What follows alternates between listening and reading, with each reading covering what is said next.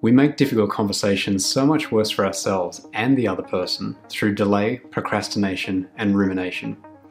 This is the first in 3 episodes where we're going to delve into the preparation, what to do in the room, and then the follow-up from a difficult conversation. And I'm going to cover it from both the perspective of the person delivering the message as well as the person receiving the message. In this episode, we're going to talk about the preparation. What is it that you need to do to deliver the message successfully, and also how important it is to not delay.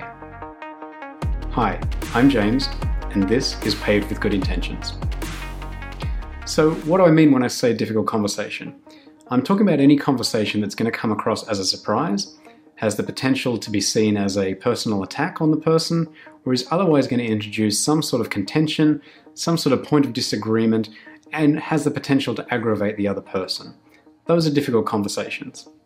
Performance management conversations are a great example. Those are difficult. Likewise, if there's been an incident in the workplace, having to bring that issue up with the person and explain the ramifications, those are difficult conversations. Now, the Crucial Conversations book teaches us that the health of an organization can be measured by the delay between when an incident or an issue is identified and that issue is then discussed. And I thoroughly believe in this, because it's in that delay between when the issue is identified and when it's discussed that a whole bunch of pathology can develop. And that pathology is bad things for your organization. Wherever possible, once you've reached clarity around a message or a difficult conversation that you've got to have with someone, try and do it that day. Try to cut down that delay as much as possible. Because the worst thing that happens in that delay is rumination. We've all been there and done this. When you know that difficult conversation is coming, we can't help ourselves but to play it out in our minds. We think through all the things we're going to say, we think about all the arguments they're going to raise, we dive down all of these, arguing matches in our head, and it's not healthy. Right? You can be forgiven for thinking that that's just your way of preparing for it, but it is not. It's unhealthy. What you are doing is you are setting up a bunch of self-realizing, self-actuating prophecies in your mind that can get inadvertently triggered during the actual conversation. Someone might not intend it, but they might say something or do something that triggers your memory of all those conversations you've had in your head, all the times you've played this out, and you'll mistakenly launch down the pre-rehearsed way to handle this conversation, as opposed to being there in the moment and dealing with the conversation that's actually occurring with the person across the room from you. And here's the other thing. It's exceptionally rare that the other person will have no idea that this conversation is coming. Typically, the other person has some intuition or some inkling that there's a conversation coming. And even if they don't, I guarantee you there is a really good chance that they are going to be suffering some sort of stress or anxiety from the uncertainty that's arising from whatever situation has got to be discussed. And you know what? That puts them in that same position of ruminating over this problem. Just as you're going to be sitting there turning yourself into a mental pretzel by going through this conversation over and over in your head, they're likely doing the same things, right? And when the two of you build up in your mind this preconceived notion of how the conversation's going to go, there's very little hope for that conversation going easily when it really happens in person. There's an author by the name of Pema Chodron who wrote a book called When Things Fall Apart, one of her many books. And in this, she has this beautiful way of describing the danger and also how to escape from this rumination.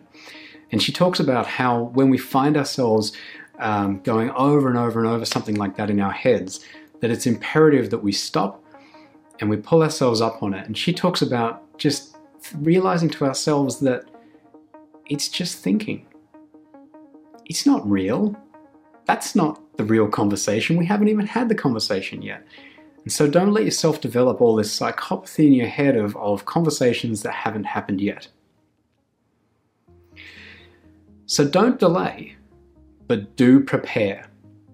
Please don't go into these conversations under some guise of rushing into it out of urgency or a sense of transparency. If you're delivering a conversation that is going to have a material impact on the other person or the chance for them to feel aggrieved by it, you owe it to them to deliver that message to them with the highest amount of care, conviction, and empathy. And that's where the preparation comes in. The message that you're going to deliver can likely be distilled down to 1 or 2, maybe 3 at the most, key sentences. So the first thing to do is to go and write them down. Write down what is the key message that you're going to deliver in 1 or 2 sentences. 3 at the most. And then take a really hard look at the language that you're using there. And there are 2 key things you need to focus on. First is you have to own this message. This message has to come from you. Not the company, not the boss, not we, not the board, not the team. You. Now there might be a ton of consensus behind this message. You might have the entire executive team on board. Hell, you might have the whole board behind you on this. It doesn't matter. Because when you're in that room with that other person, the message has to come from you. So strip out any we, any they, any us, and make it all come from you. And the second point that goes hand in hand with this is, make sure that your choices of language are very, very deliberate and strong, and they show conviction. Because what conviction shows is that you've thought this through in depth and have put time into this decision. So strip out any language like I think, or I guess, or I suppose, and this is particularly important when you're actually delivering the message and whatever supports your message in the room. Make sure that you're very clear about this as a you've decided. All right? Consider how powerful that is. I've decided versus we think.